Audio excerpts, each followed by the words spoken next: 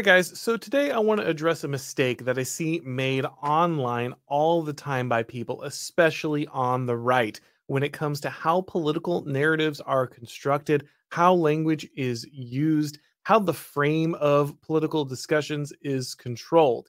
And the technique that I want to talk about today is called anchoring.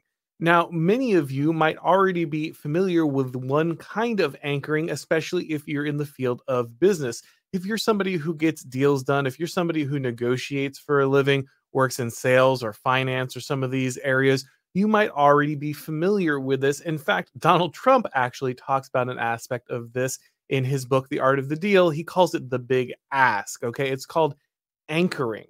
And what anchoring does is it places an idea in someone's mind of a barrier, a boundary, kind of the things that will fit inside the discussion. So, for instance, if you're in a business context, Donald Trump says you should ask for something big, the big ask, right? You should go for a big number, a number that is larger, or whatever the context of the deal is, whatever you're asking for, you should go beyond what you actually expect to get, right?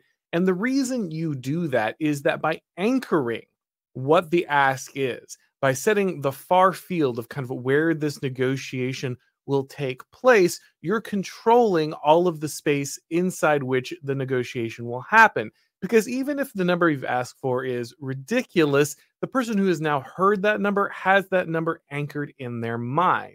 And so every discussion that happens going forward will have that price or that ask that will already be set in their mind as kind of the furthest boundary. And it will pull them towards that number, even though they might ultimately not end up anywhere near that number. It will pull them closer to that number, closer to that ask, whatever it was, than they would have been before. And what that does is that allows you to control the negotiation, because negotiations are generally moving towards some type of consensus. You're moving towards a middle ground. And so the further out your ask is, the further out your middle ground will be. And so if you ask for some kind of ridiculous number, even if you don't get it, by setting it out there, you'll probably get a higher number that you settle on than you would have gotten if you had given a more realistic ask. Everyone wants to meet in the middle. They want to resolve this conflict somewhere in the middle. And so if you put your number way out there, then the middle ground that you get to will be much further out than it would have been otherwise. This is also true when it comes to political narratives, and the left often understands this. So let's look at something like reparations. Now, the left is pretty sure that it's never actually going to get something insane like $5 million per African American for reparations. They know that's not a real thing that's going to happen. Not only is that not a real thing that's going to happen, it's not even something that I think the left would want to happen, because if they actually gave every African American in the United States that kind of money, then African Americans probably wouldn't be as beholden to the Democratic Party as they are now. They're much more valuable as a solid voting bloc because they are dependent on the Democratic Party. If you handed out a bunch of money and made them all independent of the party, you would actually be hurting yourself. You wouldn't help yourself. But that doesn't matter, because the Democrats never expect to actually get what they ask for. They set the anchor out really far away,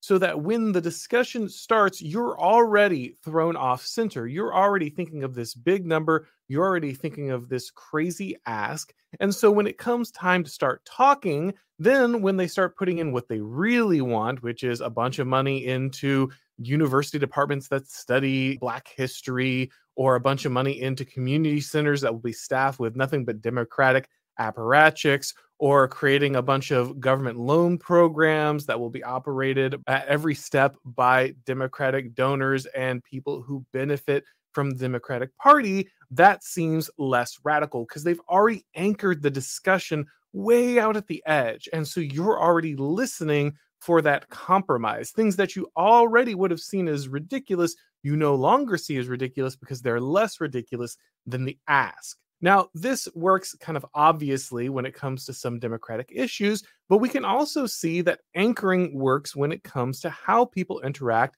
with, say, political candidates. So Donald Trump, right? This guy, you might like him, you might hate him, but the truth is Donald Trump is a blue dog Democrat. Donald Trump has most of his positions set about the same as somebody who would have been a Democrat in the 80s or 90s. He's more or less socially liberal. He now supports actually things that are probably left of even many Democrats from the 80s when it comes to things like gay marriage. But he also wants protectionism when it comes to American workers. He wants stronger border security. He's not a radical. He's not a crazy right winger. But guess what the left does? What do they do at every opportunity? They declare Donald Trump a fascist. They declare Donald Trump a crazy authoritarian. They make it seem like Donald Trump is as crazy and radical and insane as a right winger as has ever existed in any time in humanity. But of course, that's not true. Donald Trump is at most a moderate Democrat who has changed, I think, maybe one position, the pro-life position, at all, really, from when he voted Democrat and donated heavily to Democrats earlier on in his life. He's not really someone who had this come to Jesus meeting, this kind of Paul on the road to Damascus moment where he changed all of his positions. More or less, again, he's holding pretty moderate positions from just a few decades ago. But because we've become so radically progressive in the United States, those really moderate positions are now painted as extreme. And by painting Donald Trump as extreme at every opportunity, the left gets to paint him as the farthest right edge of politics. And when Donald Trump is the farthest right edge of politics because he's just literally Hitler, right? He's just crazy, insane. As long as that's your definition of far right, then you can never actually contemplate anything that's really right wing because Donald Trump isn't right wing. And again, this is not a knock on Donald Trump, to be really clear. I'm not attacking Donald Trump. Right now, sadly, at best, he might be as right wing as things get in the United States. And, he's done a lot of important things when it comes to opening up conversations on issues that the Republican Party wouldn't touch with a 10-foot pole. So again, I'm not attacking Donald Trump by saying this. I want to be really clear. I'm just pointing out that there's a specific reason to paint Donald Trump as this crazy right wing person because it anchors the discussion. And as long as Donald Trump is as far right as you can go, then no one introduces anything further to the right, which is just anything that would be right wing at all, because anything past Donald Trump has to be just way beyond the pale because Donald Trump is already the crazy right wing fringe. And so by establishing Donald Trump as the anchor here, by painting him as the craziest right wing edge, you actually preclude any discussion over actual right wing positions.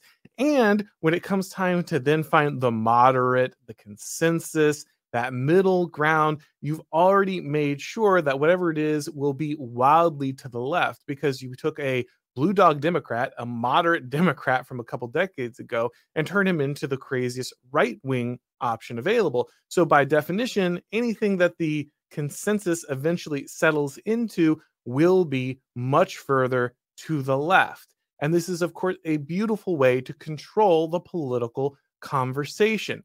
So obviously you want to take control of the frame, you want to take control of the debate, but you also want to take control of your health, which is why today I need to discuss a pressing issue with you, which is the FDA's attempt to control a powerful health supplement called NMN.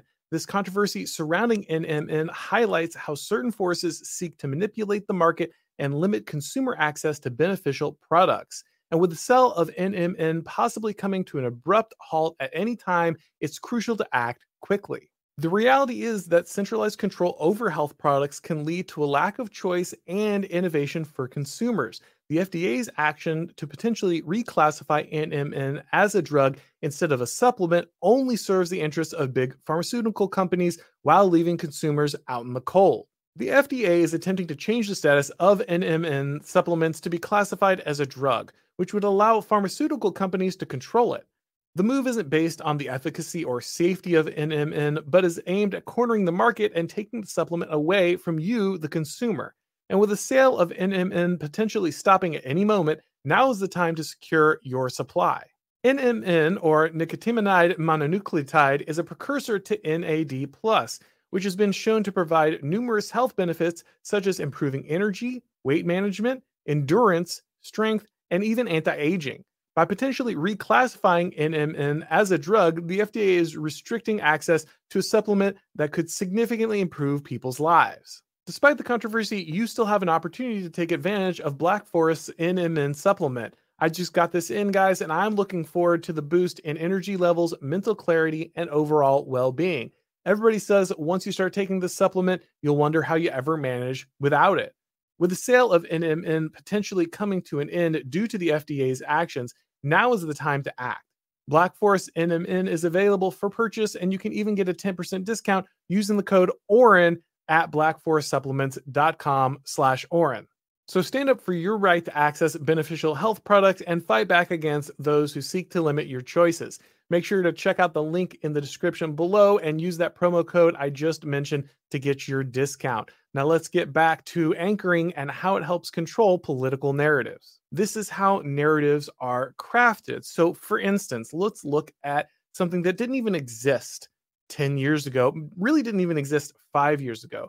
That's the trans kids debate. This did not exist at all 10 years ago. We started getting a little bit of rumbling about people cross-dressing into women's bathrooms. I don't know if you guys remember kind of the Target bathroom thing, but there was no idea. The idea that you would turn, these crazy quote unquote doctors, they're just butchers, loose on children is insane, right? That would not have even been something that could have entered the discussion. Had you suggested it, you would have probably been called a transphobe or something for saying something so ridiculous. And of course, the left denied over and over and over again that this was happening. It wasn't happening at all. We don't know what you're talking about. This is a radical conspiracy theory, radical right-wing conspiracy theory. And just a few years later, here we are. Not only was it all true, and it was true the whole time, obviously, we always knew it was happening, but on top of it being true, it's absolutely essential. And any attempt to ban it is an attack on trans people and their right to exist. So if you don't let people mutilate children, you are a transphobe, of course. But more importantly, you're threatening the right of trans people to exist. You're threatening trans genocide, right? That's the term they're using now. Now, why do they do that? Well, again, anchoring, right? The moderate position just a few years ago was that basically this stuff didn't exist at all and could never possibly exist, right? That was the moderate position, was, look, these people are adults, they're making choices, we're trying to do the best to help them live their truth or whatever. But of course, we would never turn this loose on children. We would never do that. That's insane. Now, they've anchored their position in the idea that not only does this exist for children, but it has to exist for children. And not only does it have to exist for children, but anyone who denies that this has to exist for children is literally pushing for some kind of genocide, right? That is the position that's now out there. Now, again, that seems crazy, right? That seems radical. That seems insane, but it's already working. You're already seeing these kind of bulwark style conservatives, these middle of the road Mitt Romney, whatever-esque conservatives. I'm not saying Mitt Romney himself holds a position. I'm just giving you the understanding. David French, I think, at this point does. So it'd be fair to put David French, I guess, out as the example. My point being, we're already seeing these squishy conservatives, these establishment conservatives, trying to create some kind of middle ground between the radical position of course, we can give puberty blockers to 6-year-olds and push gender ideology on 5-year-olds and mutilate 12-year-olds, and the position that this shouldn't exist at all. They're already trying to find some kind of middle ground.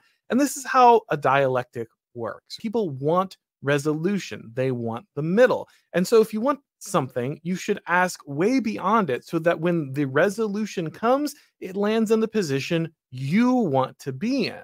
And this is the problem that a lot of conservatives and kind of fed up liberals, the rational centrists, classically liberal crowd, this is something they don't get. They say, I want just to be honest. I just want to have straightforward discussions. I just want to have a reasonable discussion with people and go into the marketplace of ideas and figure this out. And the best idea will win and all of this stuff. And so the key thing is to be calm and moderate and reasonable. And no, actually, that's not how this works. That's actually not how you win this. You want to anchor your position well beyond what's actually going to happen. Because in any of these discussions, in any of these dialectics, especially when we're talking about this kind of political situation, when you're having this discussion, people will want to meet in the middle. They will want to meet in the middle. And so if your opponent is always kind of this irrational person making crazy,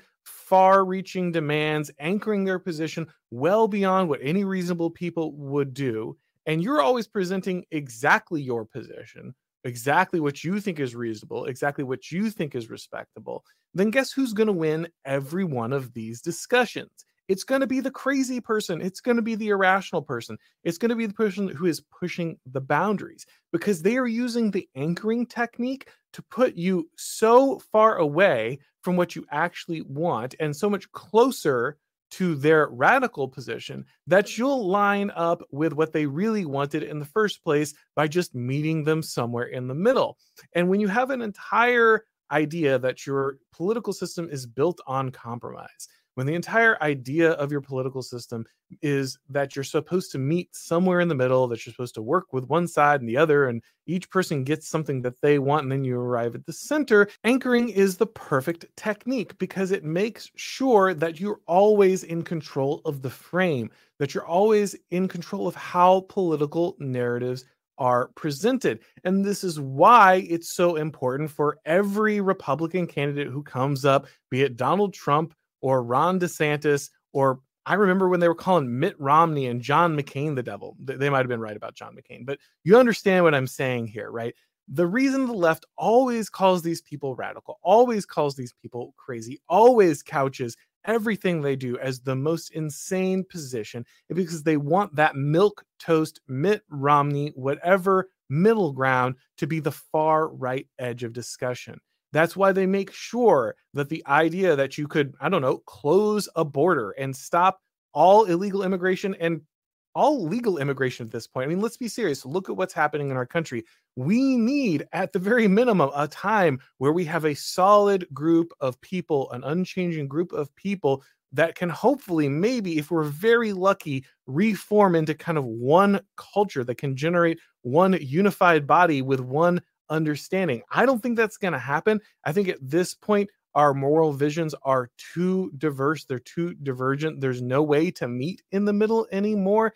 But if we're going to have any solution, we need to have some kind of stability of our polis inside our country if we're going to be able to figure that out. But of course, we're not even allowed to discuss that. The right is barely able to have any kind of discussion about actual border control. The weakest T in the world is maybe we'll get a wall. That was already too radical, right? We can spend over $100 billion in Ukraine, but we can't spend a few $1 billion to protect our own border. The idea that we would use our own military to protect our own border is radical, but the idea we would ship our military over to Ukraine to fight a nuclear armed enemy, that's fine. That's not crazy. You see how these discussions are controlled by placing the anchor so far away from the actual point you want to arrive at. You control the frame, you control the discussion, you control what's acceptable inside that Overton window. The left is very good at this. They understand this. The right is not. Anytime someone like Donald Trump gets out there and makes a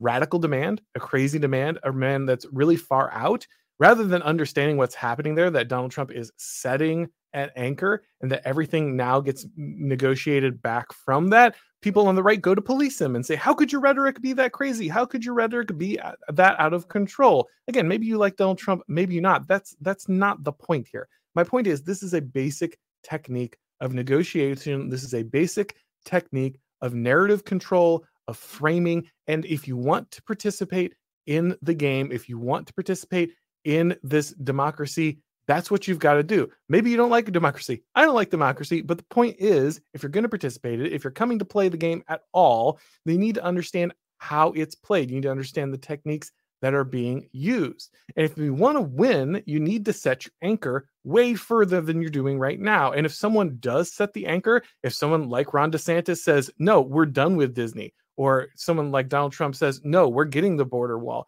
you don't step in and do the National Review thing where you wring your hands and hem and haw about how radical the guy is. You understand that what the person is doing is setting an anchor. And even if you don't get exactly what you want, By setting the anchor, you're far more likely to get a resolution in your debate, in your discussion, in your negotiations that is much closer to what you really wanted in the first place. The left gets this. The left does this all the time. They set the crazy radical anchor. The right chases after it. They get some kind of compromise that isn't the crazy radical thing, and they think they've won, but they haven't. They've simply been out negotiated. They've simply lost control of the political narrative. They lost control of the frame. They lost control of the definitions. They lost control of the edges of what could be accepted in the political discussion. And that is why the right loses. If you're going to play the game, play to win. And if you're going to win, you have to understand the power of anchoring.